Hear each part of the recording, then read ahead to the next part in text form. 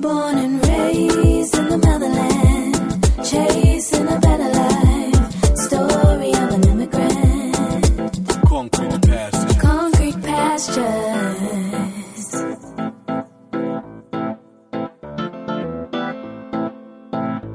Concrete pastures. Hello, everyone. Welcome back to Concrete Pastures. My name is Nancy Mulemwa-Sisi. I am so excited, as always, to be here.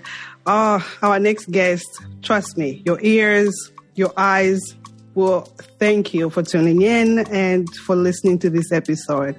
I admire this woman. I cannot wait to dive into this conversation. For anybody new to Concrete Pastures, welcome to the family. This is your family of your fellow immigrants, your fellow dreamers, where we inspire each other through our stories and we give insight on what it's like to be an immigrant anywhere in the world. And if you'd like to inspire somebody out there, please feel free to reach out to me through Facebook or Instagram. I would love to hear your unique story.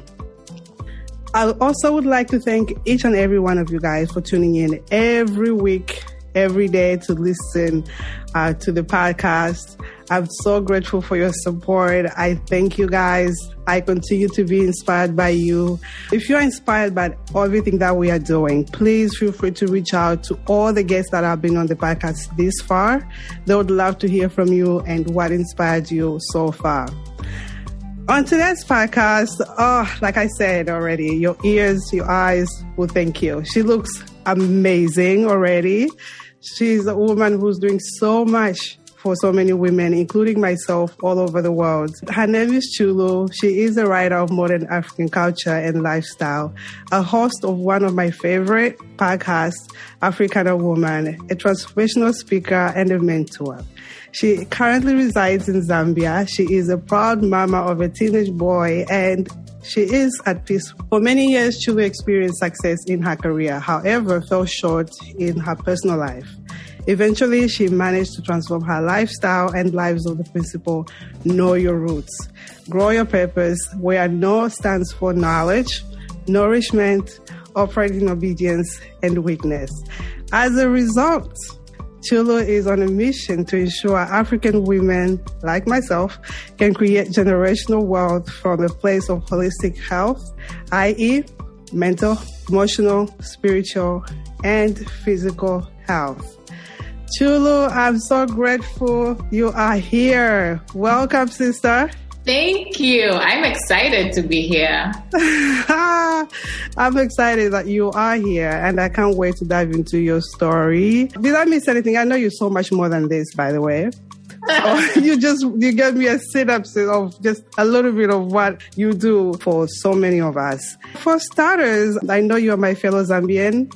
I want to start what it was like to be in Zambia before you traveled, because I know you're no stranger to an immigrant life. I just want to know how you came to go abroad. Okay. Yeah, so I grew up on the Copper Belt in Ndola. Love that town, that city. It's nice and small, not too busy. You know, like if you're going to get up and go somewhere, it doesn't take you forever. Oh? Not like Lusaka, I'm throwing some shade. But it's okay. So, well, no shade over there because I'm from Mongo. You know that. Yeah, so I grew up in Ndola. I was there pretty much my entire childhood. So, I went to primary school there. And then even when I was in secondary school, my family was still there. And it was only when I was probably in my grade 12 or just finishing grade 12, that's when my mom moved to Kabwe because of her job. So, growing up, it was I'm an introvert, so let's start with that. And I spent a lot of time reading books. I was in the library a lot. So I was very quiet, spent a lot of time with myself and my books, and just dreaming about all these magical places that I was reading about, Aside from that, it would be spent, in the holidays, we would usually be dispatched to either like one of my mother's the siblings or, to my grandparents' home. It would be like all the cousins, all the grandchildren would come together. Then we'd all go and stay for the holidays. And it was just like an adventure every single time. So, yeah, I think I enjoyed my childhood. Yeah. That's great. It's good to have the experiences that our parents actually get to expose us to. I was very quiet growing up too, so I share that with you. Even now still, I have to be very comfortable to be all out in your face and, but other than that, people find me like, okay, she's quiet. And then they see me outside, it's like, okay, she's really not. So you went to high school. What got you thinking into going abroad? I think it was pretty much the profession that I was looking at. At the time, I wanted to be an architect, and there was only one school offering architecture, which was CBU. I'm not even sure whether more schools offer architecture in Zambia at the moment. Yeah. I think it was just a case of opportunity and luck meeting as well. My mother's friend had told her about a program which she encouraged me to apply to. And I did. So I happened to get in, and that's how I found myself in the UK for 2 years. First, I did the International Baccalaureate, which I kind of describe like, it's like A-levels on crack. That's what it feels like. But it was an amazing experience because the school that I went to is a very international community. So I was exposed to so many different types of people from all over the world. In a sense, people want to travel the world, and but what happened is like the world came into one place, and I got to experience, an Asian culture, the European culture, North American, South American, all of that. And it was just a magical experience that I was in for 2 years. Yeah. Yeah, I think that's what sparked it. So I'm sure, I would assume it was easier for you to adjust to the life, being that it was, internationally, everybody came from everywhere. Was it easy? Yeah, I guess in a sense it was easy because it was a new experience for everybody. And I'd say we were sort of like in this cocoon, sort of like an island experience where everybody is just in this one space. Experiencing everything at the same time.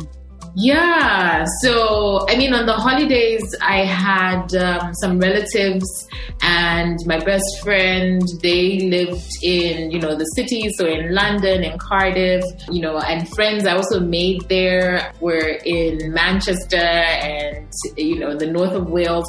So then I got to travel and go and see what real life is like. In these cities and whatnot. I got to do that in the holidays. But then pretty much during the school time, I was in this, very closed space where we were all experiencing sort of the same thing. Everything was new for all of us. And yeah, so it was a fun experience to be able to be at least at that same level with everybody. Got it. So what got you to come to the US? I know you came to the US. I mean, just as you do your A-levels, then you go on to university. So I applied for universities. I happened to get into a university in the States. It was actually funny because I missed the interview. I had gone off campus to visit somebody. And when I came back on campus, they were like, Chulu, where were you? You missed the interview. I was like, I had an interview? I don't remember. So how I got into that school really is God knows how I got into that school. But I did, and I'm very fortunate to have gotten. I was also very fortunate that it was a full scholarship. So, everything was pretty much covered. Accommodation, the tuition. I think they would even give a stipend for, your books and things like that. Air tickets to come to the States. So it was a pretty comprehensive package. So I was very blessed in that sense. And that's how I found myself in Connecticut. So you were not too far from me. Connecticut is right here. Yeah. Wow. No, that's really impressive to have a full scholarship on everything. Because sometimes you get full scholarship, but it does not include like books and, boarding itself. But you got everything. That's amazing. A true blessing. Mm-hmm. Yeah. And how long were you in the U.S.? I was in the U.S. for 5 years. So the degree was 4 years, and then I did OPT. I was on the OPT status for the 1 year, and I was working. So that was the extra year that I stayed. You stayed for an extra year? Mm-hmm. After graduating, yeah. After graduating, what were you doing then? I was working. So, initially I was kind of lost. I didn't really know what to do. I went down to Atlanta and that didn't really work out. So then I came back up to Connecticut, and one of my deans, she helped me find a job at a after school program for kids. And I was working with them. And then I also tried working as a receptionist at a hotel. The worst ever. I think I survived one night. No. And I fell asleep. Because it was like, the night shift. Yes. I fell asleep. And in the morning, thank God, I got a phone call saying, "Oh, we want you to come and work here." I was like, thank you, Jesus, because this was not about to work. Like, it was not going to work. No, I have the sleeping bag. I can't do overnight type of work. It was the worst. So I ended up working at my university, my college, where I had studied, and I was working in the advancement office. So I was doing annual fund. So I was raising money, when you call the alumni and say, please donate back to the school and things like that. Oh, and nice. then I was also doing alumni relations. So I used to organize events and just keep the alumni engaged, and, would have I think our biggest event was the reunion every year. So you have like maybe 20 classes coming back on campus. It's just, it's mayhem, but it's a lot of fun. Nice. How was campus life for you? I cannot compare boarding school to where I went because I enjoyed myself, but it's a little bit somewhat the same. How was campus life in the US compared to the UK? Every year I think brought a different challenge, to be honest. So in the UK, I had one roommate for the one roommate who was there with me for 2 years. And then when I went in, so we were 4 in a dorm. So I had 2 seniors and then the girl who was with me. And then the next year we had 2 juniors come into the room, right? That was like hectic because there was always that one, because, I don't know why, but everybody was like calm. Like the first year we had a German senior, and she was, like Germans are just like so cutthroat. Is it? Yeah, like they're so focused, so neat, so clean, so that type of thing. And she was just, that. But then the other lady she was just a carefree, spirited person. Her side was always messy, always dirty. Like, she was just so different. You know what I mean? She was a party girl. Like, she was out all night. Like, girl, we were just like, child. Then we thought, okay, she's gone. Let's see what comes as our juniors. And our juniors, again, we had a student from Hong Kong. And, very organized, very... Yeah. Neat. Very organized. And then the other young lady, no, guys. And she was just another. She was, again, a party animal. It's kind of like the thing where you see kids talking back to their parents. This girl would be on the phone like at 5 a.m. or 18 hours with her mom, and then they'll be screaming at each other, "Oh, you effing Shani!" And you're like, child. Oh my gosh, it was an experience. So that was in the UK. And then in the US, I had one in my freshman year. We were 2 in the dorm. Thank goodness it wasn't more than that.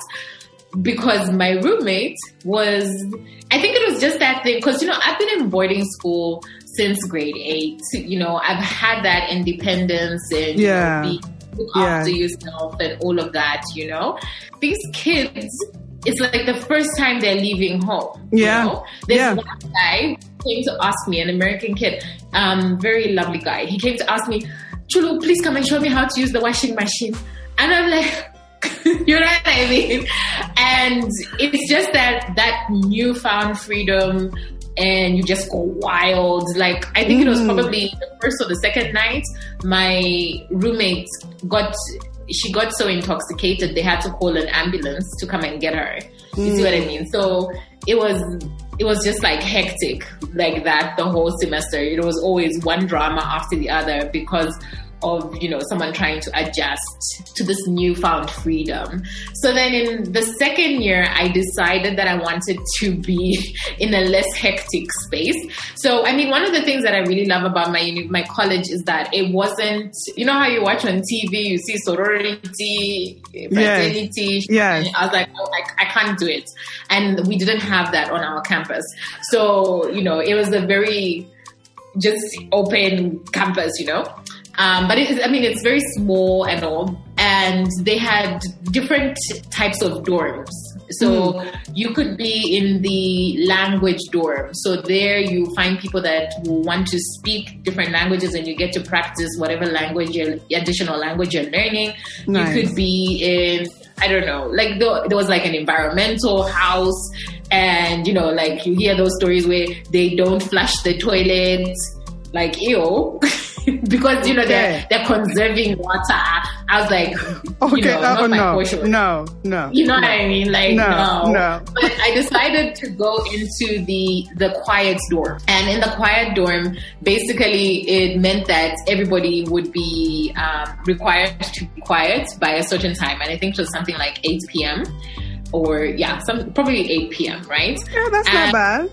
Yeah, it's not bad, because for me, the type of people that were in that dorm were more chill and relaxed people. In the other dorms, it's like party, and then the bathrooms were co-shared. So it was both men and women going to use the same showers. Oh. Yeah. And I love our fellow sisters of different races who've got all of this beautiful hair, but when they like comb it and then that hair gets into the drainage, it's so disgusting. It's like, I was like, I cannot deal with these things. And then it would be like, where people get drunk, then they go puke in the bathrooms, and then I couldn't do that lifestyle. So I said, let me go to the quiet dorm where people are chill. And that's not the lifestyle they want.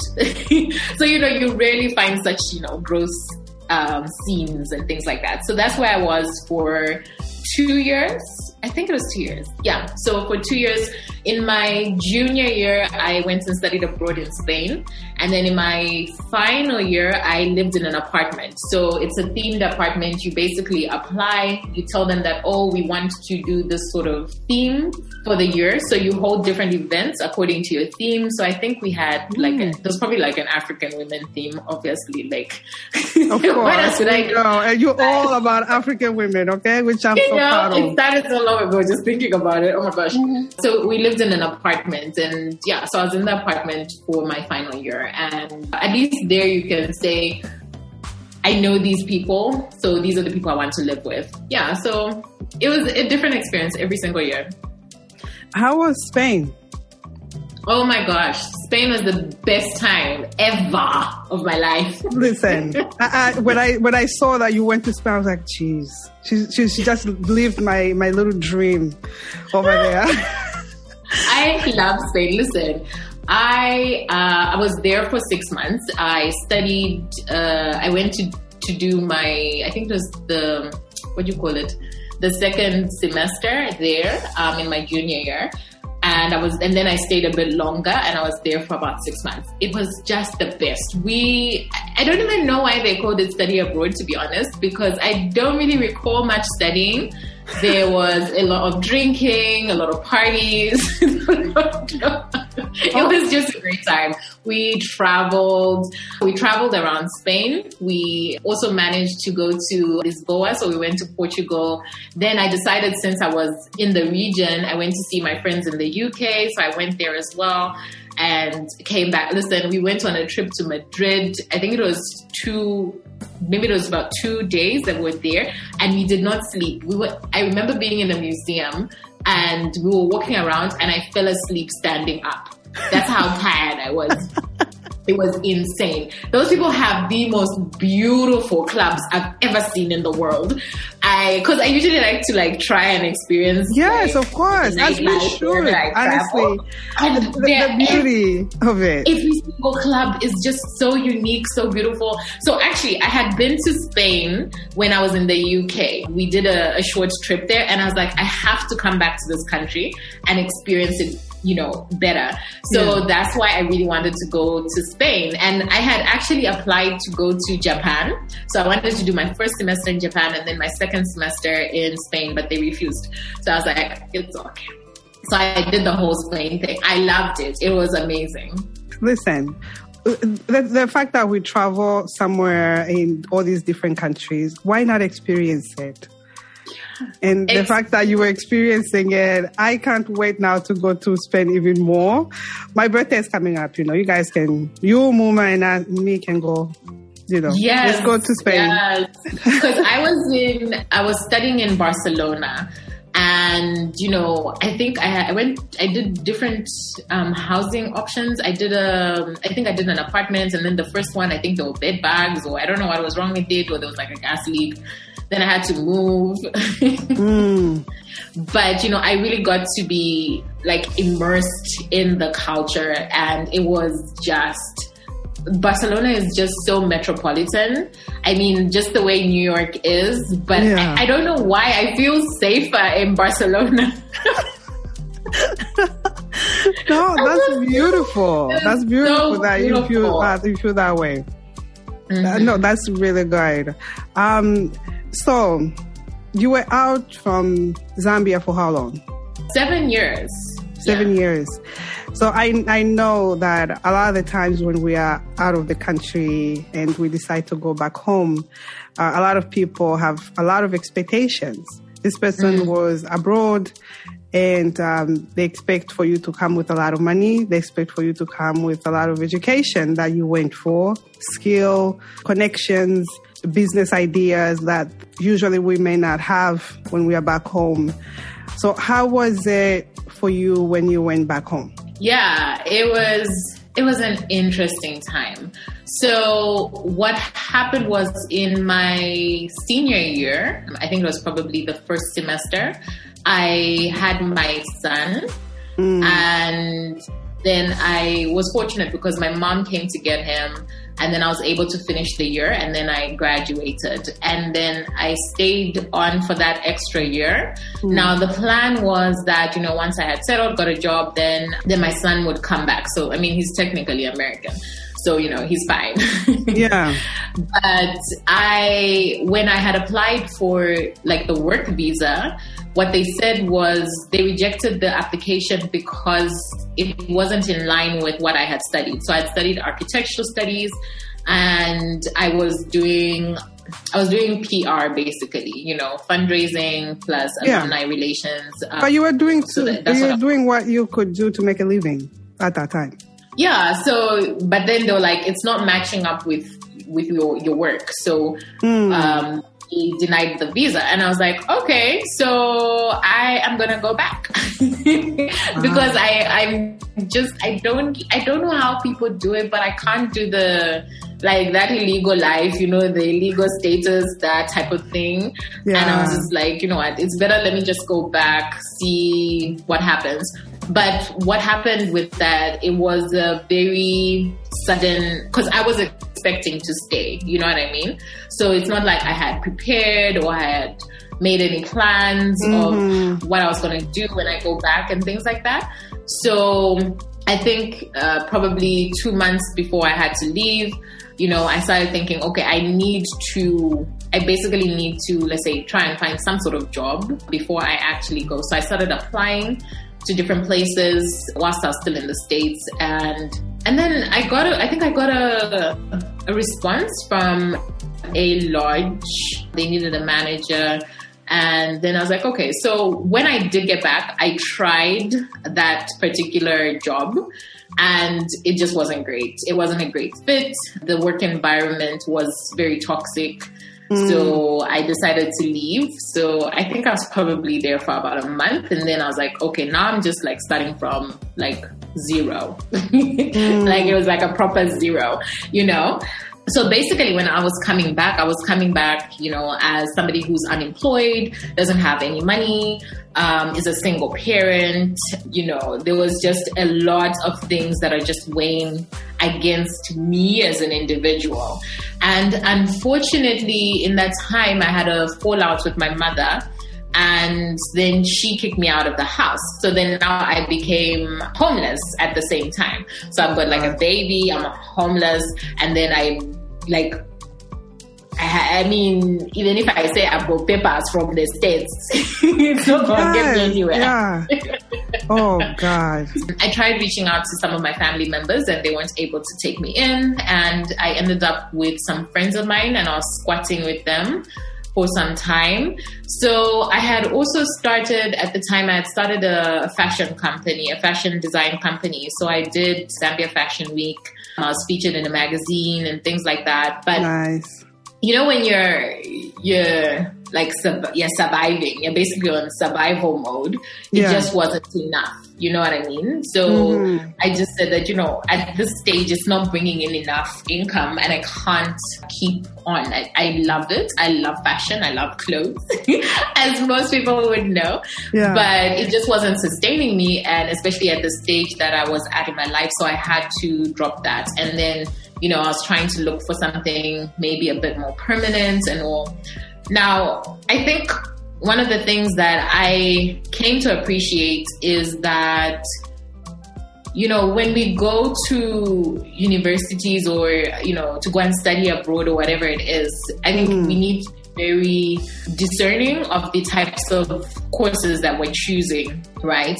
So, for example, because, you know, some of these things are just not transferable from whatever country you've studied in, and then you bring you bring those studies. So, you know, you find that somebody has gone and studied to be an aeronautic engineer and stuff, and then there's no aeronautics in their country. So what do you do with that? You know what I mean? True. Or you go and study to be a philosopher, like, yes. What do you going to do with that? It's true. So, you know, you need to be a bit more discerning in terms, and just, I think, doing a bit more research in terms of, is this something that I'm able to transfer my skills back and be able to use them when I go back. I think, you know, in African society, we're very literal about our... Say that again, yeah. You know? So people, when you apply for something, they want to know that, okay, you're applying for accounts, then you did an accounting course. Yeah. You know what I mean? So, and then the thing is, I went to a liberal arts school, okay? And if you're not familiar with a liberal arts school, it is one that allows you to explore different departments, I'd say. Like, you know, you do humanities, you do sciences. So even if you went in as, I'm going in as a pre-med, they're going to make you do a language. They're going to make you do, you know, the things, they'll make you do something creative, so that they want to make sure that you expose yourself to different things and you're not boxing in yourself straight away, you know, because a lot of times our parents will be very influensive in terms of saying that, no, I want my child to be a doctor. So you are going to be a doctor, and then you go there and you hate it. You know what I mean? but the liberal arts experience really helps you to explore other areas, and then you'll be like, oh, guess what? I like to be an artist. And then suddenly you choose a major as an artist, and then that's the career you're going to go into, you know? Now, when I say that I have a degree from a liberal arts college, like, people don't understand that I am able to adapt to different environments very easily, you know? I'm not a very rigid person. Like, I'm not just in this one space, like this one box. So when I'm trying to apply to different places, they don't understand that I'm actually a very versatile person. You know what I mean? So again, that miscommunication, all of that is like a lot of tension when you're trying to apply for jobs here. And I mean, in the end, I think it probably took me about maybe 2 years before I actually got a job. And then even when I did get a job, it was basically just nepotism, if we're just being honest. So my cousin, her friend, had a position as a receptionist. So she said, listen, my cousin is amazing. Can you please hire her? So I went for an interview and I was hired for this position as a receptionist. Now you can imagine I've got like a whole bachelor's degree. And then you've got people in higher positions than me that are managers, that are, consultants and all of that. And then they've got certificates. And for me, that was just like devastating, where you really just have to realize that you're starting from the bottom, and you have to work your way up, In that particular job, I would, when somebody leaves and things like that, I would try and apply for like a position, and the CEO wouldn't give me that position. And I was just like, I think maybe after 2, I was like, sis, what is going on? And she was just like, no. You shouldn't be here. I want you to apply. You need to go and do something else. Yeah, so I eventually applied for something else. And then the next job that I got was as an office manager for a startup company. And then from there, I was a hotel manager for a group of hotels, which was very hectic. Listen, people in that industry, you are blessed. Bless you, child. Because I'm burnt out and I was like, oh, I'm done. So I left that one. And then, I think I was just kind of okay with just getting a bit of rest, because it was hectic. It was, I think, 6 days on, 1 day off. And then even on that one day as the manager, I was still on call. So if there was an emergency, anything, people would call me. I was literally on call 24/7. And it was a very difficult space to work in. And I decided that, my health is more important than the space. Wow. So I was ready for like a break. And and I think maybe after 2 months or so, then everybody's looking at me at home. And I think by that time I had reconciled with my mom. So I was back at her house and everybody's looking at me like, so you are just going to sit? Like, you don't want to work. And I'm like, you know what?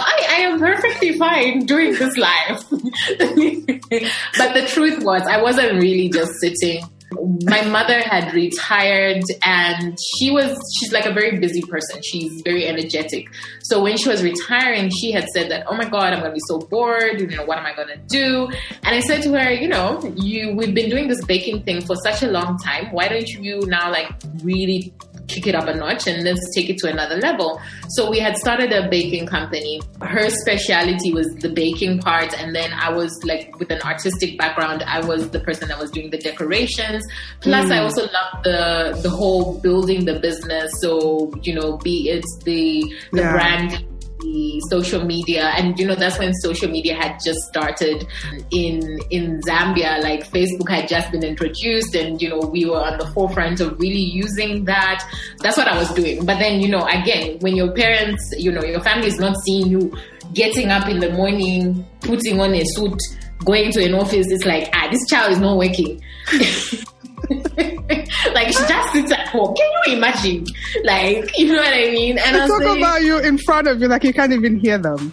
Right? And I'm like, anyway. So I eventually decided to apply for a job. It was like a part-time at Alliance Française, and I got that. I did a festival for them. I organized a festival for them, and then they decided to keep me on. And then after that, I applied for another position with a school. So I was working in the admissions office and the administrative office of an international school. And I was there for 6 years. And it's so funny because everybody's now like, this is the longest you've ever stayed in one place. Because most places would be like 2 years, 1 year, whatever, Yeah. And you've but you stayed. But I mean, beyond that, I recently left that particular position. I left in December, and now I've decided to pursue my own things. And as you know, I'm busy with a ton of my own lot of things. A lot of things. Chulu, you've shared so much nuggets in your journey. I'm so glad that you actually dissected the liberal arts, because I have the same degree as you have. Mm-hmm. I can't imagine going home now and not be able to get a job because of the degree that I have. Yeah. That must have been very depressing to go through that. I cannot imagine seeing people that don't have, I guess, the exposure like you have, the skills that you have, and being where you've been in so many countries. You get exposed to so much, and then not being able to use those skills that you've learned.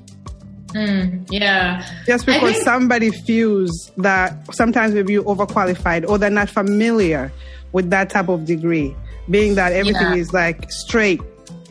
Doctor, you have to have that degree that I went to do, a doctor, a nurse, and accounting. And for some people, to be honest with you, even the people that have had accounting, that have studied accounting, and they go back home, some of the stories I've heard, you're overqualified. Yeah, there's definitely the flip side of that in being overqualified. And, you know, I think it's something where you kind of have to tell yourself, am I okay with that pay cut?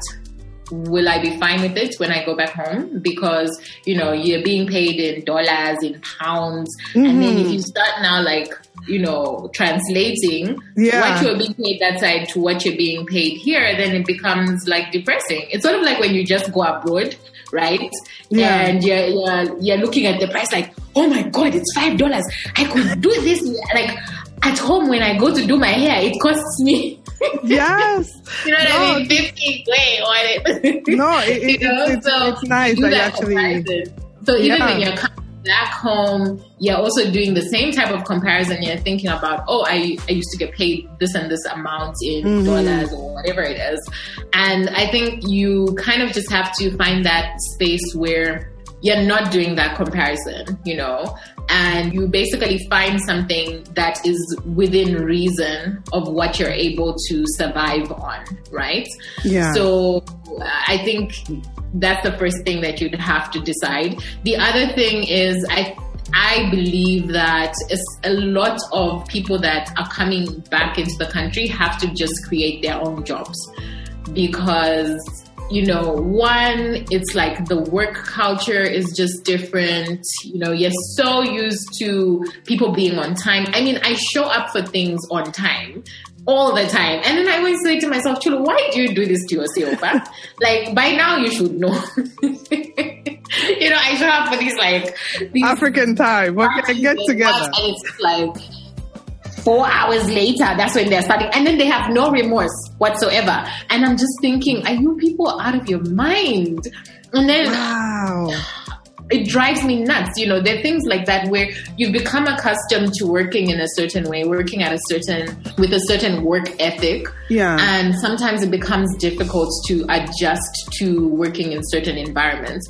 And even when you go into those environments, you know, you find that people are so set in their ways. They're set in, oh, this is how we always do it. This is how it's always been done. You with your ideas, who do you think you are? You know, there's all of this resistance. And I mean, you can fight for some time, but then sometimes you get tired of fighting all the time. And then also, you know, there's also just that thing of people sabotaging you, you know? If you find yourself in a space where someone is that malicious and wants to bring you down in some way, those things happen as well. And I mean, if we want to even get a bit deeper, there's also the thing called witchcraft, where you know, some people have been cursed. And then it's like, is this really worth it? Is the struggle really worth it? Like, it's like, I want to live a long life.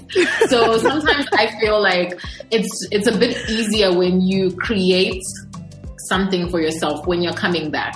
If you're not going to find a job with, let's say, an international organization, you know, or whatever it is, sometimes I feel like it's easier to just say, I'm going to create this business or whatever, and let me just run with it so that you can run it in the standard and the way that you want. I mean, it's difficult in terms of training people, but you can get there.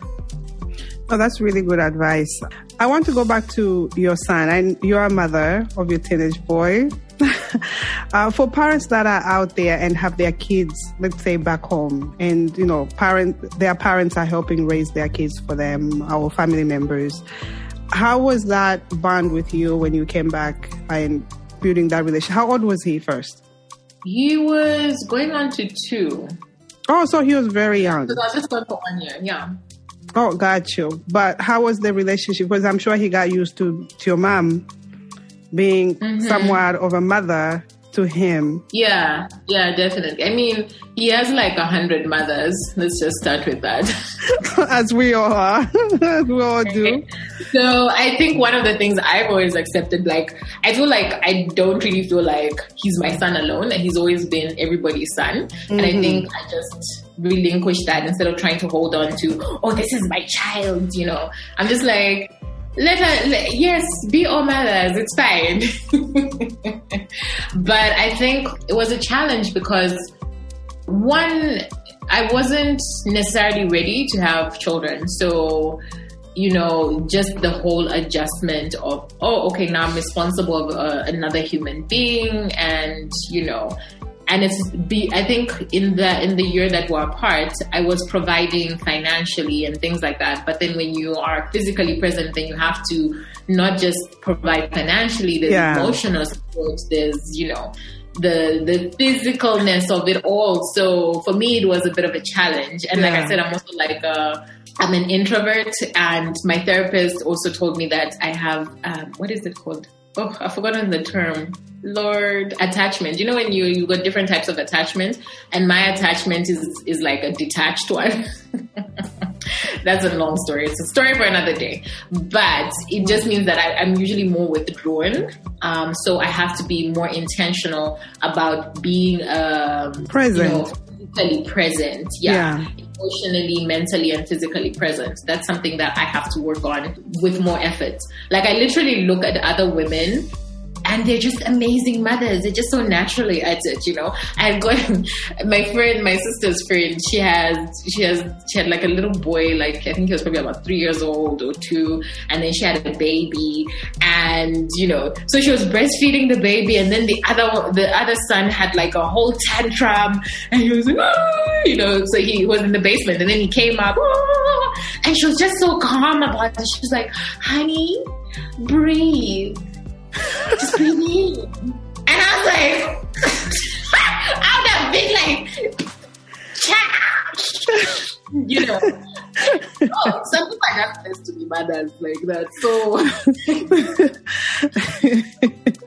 listen, this motherhood parent card, we are all learning through it. I admire my sister. My sister has 3 kids. Oh, even when she didn't have kids, she's one of those people who just gravitates to one little ones. Like, she sees them, she's so motherly, for me, I had to teach myself into it. I'm like you. I've always been by myself in my head, and really physically I don't even know. People would call me maybe a loner, but I'm okay with being by myself because I'm comfortable with my own company. And it doesn't mean I don't want to have people around. It's just I'm very comfortable with that part of me, that it's okay to be by myself. And the attachment of me being with people, it's very, you know, I can detach myself. Exactly. It's like a second thought. That's what it is. So I know you went through some hard times. What advice would you give somebody out there, like how to get out of those hard times when you came home? Because I know this is not the whole story. We all have bigger stories outside this. What advice would you give somebody out there, like going through a similar situation? They have left their country, they're going to wherever their country is, and is not the same like it was, or what they're thinking it will be when they get home, whether they have money or they don't, or they have the degree or they don't, and they go back home and, you know, they start over. Yeah. I think the first thing is, you know, when we had gone out, we didn't have this thing called social media. There was no WhatsApp. We were using phone cards. The phone cards would come after like 2 minutes. You'd be like, hello, okay. You know, so the contact with family, with friends, it was very, you know, few and far between, very hard to maintain. And for me, it was why I found the States challenging, is that it seems so much further to get back home. At least in the UK, I would be able to go and come back to Zambia. I visit more often. Like when I was in the States, I think I came back once. In those 5 years that I was there, I think I came back once to Zambia. But other times I was just in the States, you know. So for me, I feel that, you know, when you are looking at where do I want my life to go? What are my goals? Is my goal to be, am I really just setting up roots here, like whatever country you've gone to? Or am I intending to go back to my home country or, you know, whatever country? So I feel that, you know, if your goal is to go back, I believe that, you know, you need to be very intentional about maintaining and creating networks. So, you know, people do business with people who they trust. People hire people they know. And as much as we want it to be like, oh, no, it's an African thing that is like corruption. No, that's just fact. You do business with people that you know and you trust, or you get a referral from a friend. So it's very important to have a network, a strong network, you know. So stay tapped into your home country, whether it's joining the Facebook groups or, you know, or following certain people. I don't know what it is that's going to keep you connected, you know, whether it's your high school WhatsApp group or, you know, whatever it is. But stay connected. Don't be like, hey, me, I've arrived where I am, so I'm too big to be talking to you people. You know, like, it's just not going to get you anywhere. So I think that's the first thing. Like, make sure that you are intentional about your network so that when you come back, you're about to come back, you know, you reach out to your network and say, these are my qualifications. These are the things that I'm interested in going into and in pursuing. If you hear a job that's in this line, let me know. And then, you know, people can be sending you the job applications and, you know, the postings and things like that. Yeah. And it'll be so much easier for you. I feel like you don't need to go through 2 years of, you know, hitting the pavement and all of that stuff. I think that when you come back as well, you need to be humble, because in all honesty, nobody gives, I was going to be rude, nobody cares. Nobody cares about, oh, me, I went to Spain. Oh, me, I saw XY. You know, I was in New York. I was in, you know, whatever experience. They really don't care. In all honesty, sometimes they'll feel like, this person has just come to show off, you know, and they'll catch feelings from that. So I feel like, you know, you have to put yourself in a space where you don't have airs. You are humble, and you're also willing to start, like either from wherever you're going to start, but it may not be the type of job that you know you are able to do, but you know, if you have a goal, you get to where you're going. But I feel like a lot of times also we have graduates who feel entitled in terms of thinking that they are meant, like, you know, oh, because I got this master's, then my first job should be the CEO. How? You know, being a, you know, when you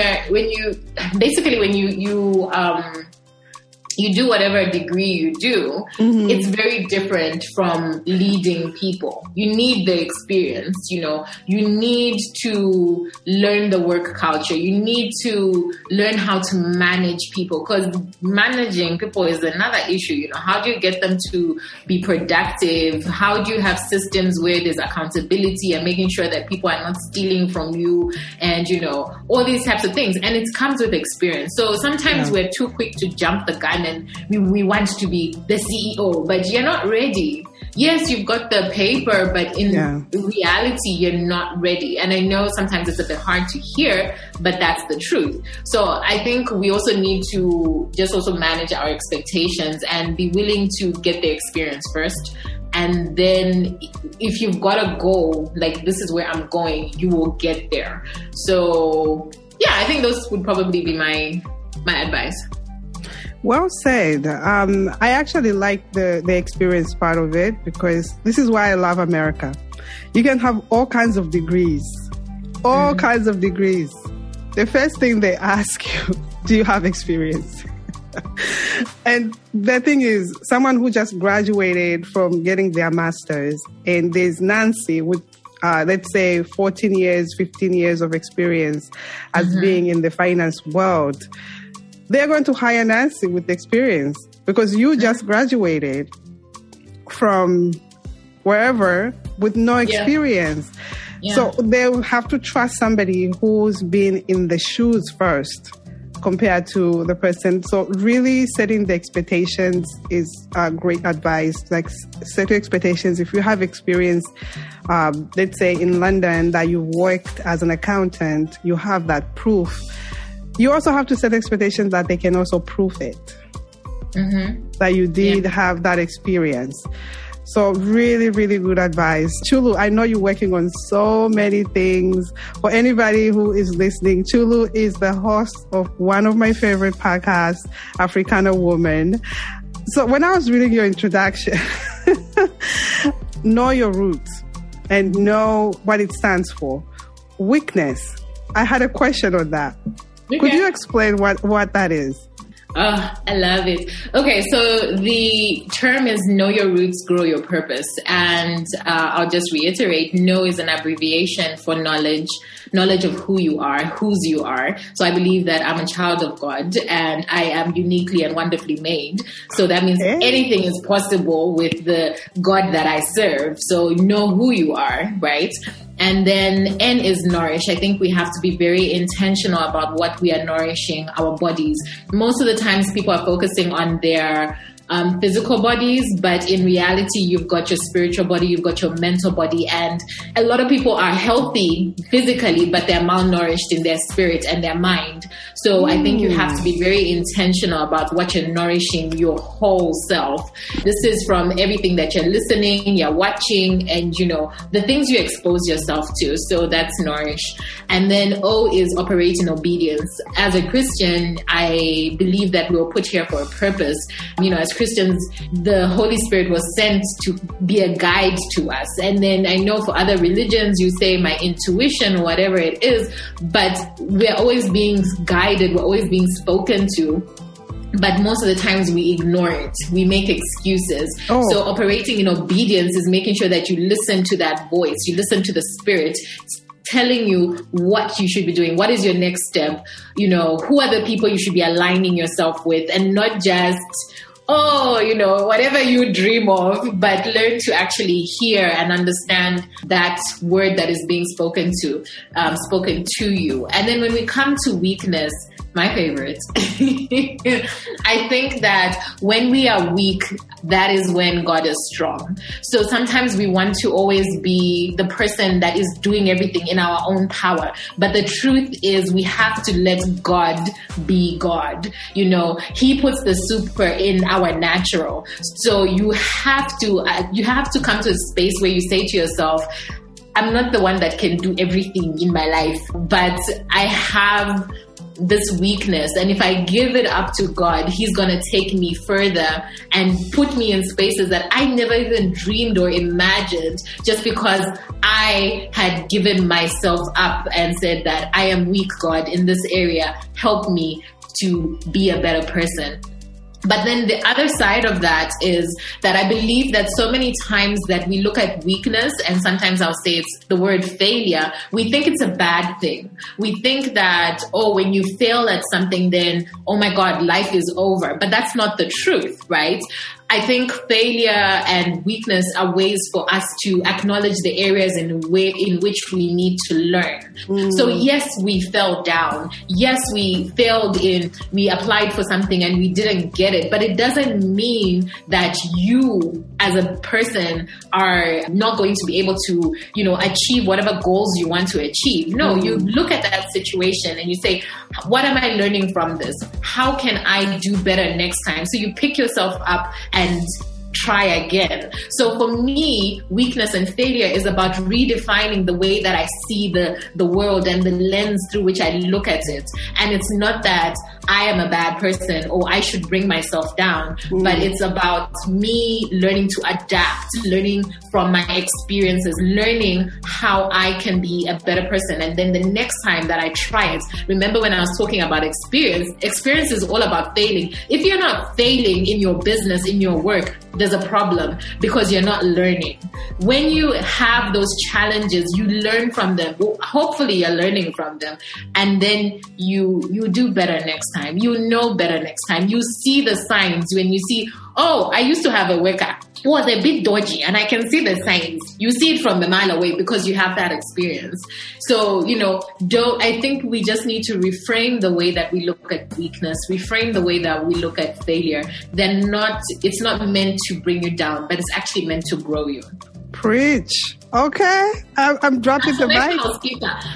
I'm dropping the mic. I am dropping the mic, sis. This was so powerful. I was just waiting for like 2 words or something, but you went on and preached. I love it. No, I love it. If you are not trying, if you're not failing, then you're not even trying. No, yeah. If you're not failing, you're not even trying. If you fail, again, come up again 7 times, 10 times, 20 times. We all been there. Oh, well said. Well said. What else are you working on that we can, jump on? We can support you. You're supporting us, African women and women all over the world. How can we support you and what are you still working on? Okay, so I live in a little town that's called Kabwe, and I have a local business, which is an events place. So basically it's called Komushi Designs. And it's funny, everybody reads it as Kamushi. And then I'm like, no. That's how I was reading it. I don't know, but whenever someone goes, they'll be like, is that Kamushi? And I'm like, no, Nikomoshi. And then they're like, oh. Like the village. Yes. So I'm translating it for everybody else around the world. Yes. The village. It's like going back home to the village, But I think in a sense, when I was naming it, I wanted it to become an empowering word because a lot of people think that, oh, the village, I can never go back to the village, that type of thing. So, but when you come here, it's beautiful gardens, beautiful, serene spaces that you are able to use and utilize so you can have events and things like that. So I also am the founder of Africana Woman, and Africana Woman has a podcast, as Nancy has mentioned. We have a blog, so please do read the blog. It's I invite you guys. I invite you. But it's thought provoking. So we've got a blog as well. And then we have a community, which is called Africana Women Visionaries, because, I believe that we're in an age where African women are really just the future. We are envisioning so much of how the world should be, how the world we want it to be. We want to create generational wealth. So in that community, we are connecting you with other African women. So this is women in the diaspora, this is women in the continent, and we connect you. We have virtual events. We've got a book club. We have different experts that come in and speak to us, whether it's about our businesses, our mental health, our wellness, like I mentioned, all the different types of the health that you should be looking at. So we do different types of events. Becoming a member of Africana Women Visionaries, I believe you can't go wrong, because there you find like-minded, like-hearted women. And it's such a beautiful space. We have mixes, so those are networking events. And yeah, so that's the Visionaries. Now, the very exciting part that I'm very excited to announce is that we're going to launch on June 1st, our first co-working space and a hub. So we started in 2020. And all of the events, most of the events that we were doing were virtual. Why? I know, because of the pandemic and things like that. But, I think we're now at a stage where people are comfortable with interacting with each other. So I'm very excited to have a physical hub and a space where people can come and work. It's a co-working space. You can come here to relax. There's different activities that we're doing, and it's at Kumushi Gardens. So please look that up. I mean, if you want to learn more about what I'm doing and more about our spaces, you can go to africanawoman.com. So Africana with an A at the end, africanawoman.com. And basically our world will open up to you. Oh my goodness. Listen, Kumushi, every time I see the pictures, I was like, oh my God, when I go to Zambia, I just want to go relax. Right? But it looks so relaxing. The gardens, even the grass, I'm just like, oh, I want that. But yes, people, please follow my girl on Africana Woman. She's on Facebook, Instagram. Her playground is Instagram. I know that. My playground is Instagram. You will find me at Chulu by Design. So I ask everybody who comes on, at this point in your life, have you found your concrete pastures? Ooh, you know what? I think I have. I have found my concrete pastures. Like you said in the bio, I'm at peace. There's a lot that has happened in my life. So many things that could have knocked me down, knocked me out. Like I wouldn't be here. Mm-hmm. But at this stage in my life, I feel that I'm at peace. I wake up and I can work my office. Literally, I'm looking out at the gardens. It's so beautiful. I can go take a stroll, and it's a magical space to be in. Really beautiful, really beautiful. Lastly, I can talk to you forever. Lastly, I want to ask you if you have any quote, since I leave a quote for my audience all the time. Do you have a quote that you live by or inspirational? Mm-hmm. Yes. So for me, I believe that everyone should dream big. So it's dream big, just start and evolve. I can break it down for you, but that's the quote that I always tell the ladies that I coach, the ladies that I teach. I want you to dream big. Dreaming is free. I don't understand why people limit themselves.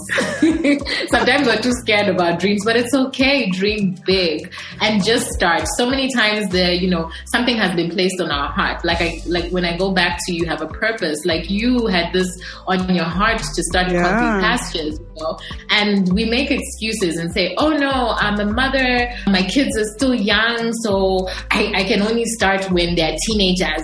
So, Nancy could be, she maybe should have made it in like 10 years and then we wouldn't be benefiting from this. You know what I mean? So don't make those excuses, just start, because you don't know who's going to come in your life to bless you and help you with pushing that dream forward, and then evolve. Again, like I said before, if you're not failing, you're not trying, then it means you're not growing. So evolving is about not being scared to change, because in the change you're learning. It's much better for you. Oh my goodness. Well said. I hope all of you guys are writing these things down. She's poured into this community on a whole different level. You, my dear, I'm so grateful to you for pouring into this community. And we could talk forever. I'm so grateful for you being here. I've had fun because when we were starting, I was like, I don't know what's going to come out, but let's run with it. So it's been great. So it's the same thing with me. This is the first time I've actually freestyled. Mm-hmm. I normally have my questions lined up. I had an idea of what direction I wanted to go in, but I was like, let me just have this conversation. Let me freestyle with her and see where it goes. But this was fun. Chulu. Oh, amazing. Thank you for an amazing conversation. I had so much aha moments in this conversation. I don't know about you guys. There was so much insight about going home and what to expect and what to do, what you should prepare for. I'm going to get into that in a minute, but I want to let you guys know I met Chulu through my email, literally. I was deciding to sign up for Patrice Washington Seek Wisdom. She has a lot of programs that she offers, and I was deciding what are the program that if I should take it, if I should not. And the email that I saw, she was sharing her testimony about taking the class with Patrice. So shout out to Patrice for the gift that she keeps on giving to all of us that take her classes, that take her programs. Chulu is now part of my sister circle. She is amazing. I learn a lot from this woman. She's my mentor, and I love everything that she does on Africana Woman. She's doing so much more, as you've heard her talk on the podcast. Back to insight of what she gave on this conversation. She gave us a whole lot. Guys, there's no place like home. We all talk about it. There's no place like home. And for all of us, there's no place like our home countries.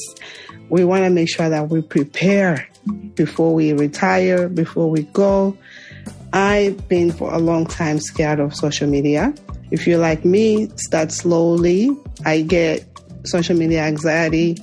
So start slowly, start connecting with some of the people that you were connected with before you left the country, if you're able to find them. Talk to your family. See what's out there. Is what you're doing in your country. Let's say the job that you are into here. Do they have it in your country? And who's offering that? What companies are offering the type of job that you're doing? Look into all of that. When you connect with people on social media, keep in touch with them. Pour into their lives, not just one time, hi, hello, how you doing? And then you disappear. Make sure you invest in those relationships. This way they can invest in you as well. When you go back home, they can point you in the right direction of where you need to go in terms of who you need to be connected with to achieve whatever you're trying to achieve. For those of us that have entrepreneurship mindset, look into what type of businesses are happening back home and some of the businesses that are happening here that you could take back home. But be realistic. Some of the businesses that are happening here might not work back home. So make sure you can take your businesses from here back home, or they can tell you what businesses to bring over there. Again, a business is you create a need. What type of need are you trying to create for your community, for your country? So look into all of that. The last thing I want to touch on is what you also touched on again, dreaming. Guys, dreaming is free. Let's continue to dream. I never thought I would be where I am today in my life. You know my story. I started very poor, and I am here today talking about it. Sometimes we go through things, not even sometimes, all the time we go through something. God puts it there so we can inspire somebody out there. Continue to dream. Until next time. thank you again for tuning in today. If you like what you heard, please subscribe to the podcast wherever you get yours.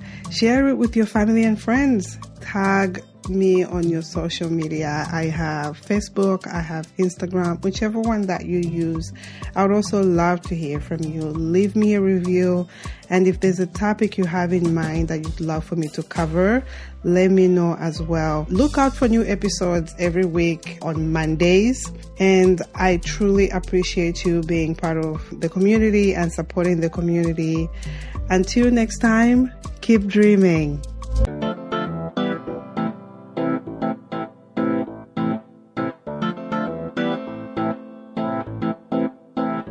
Born in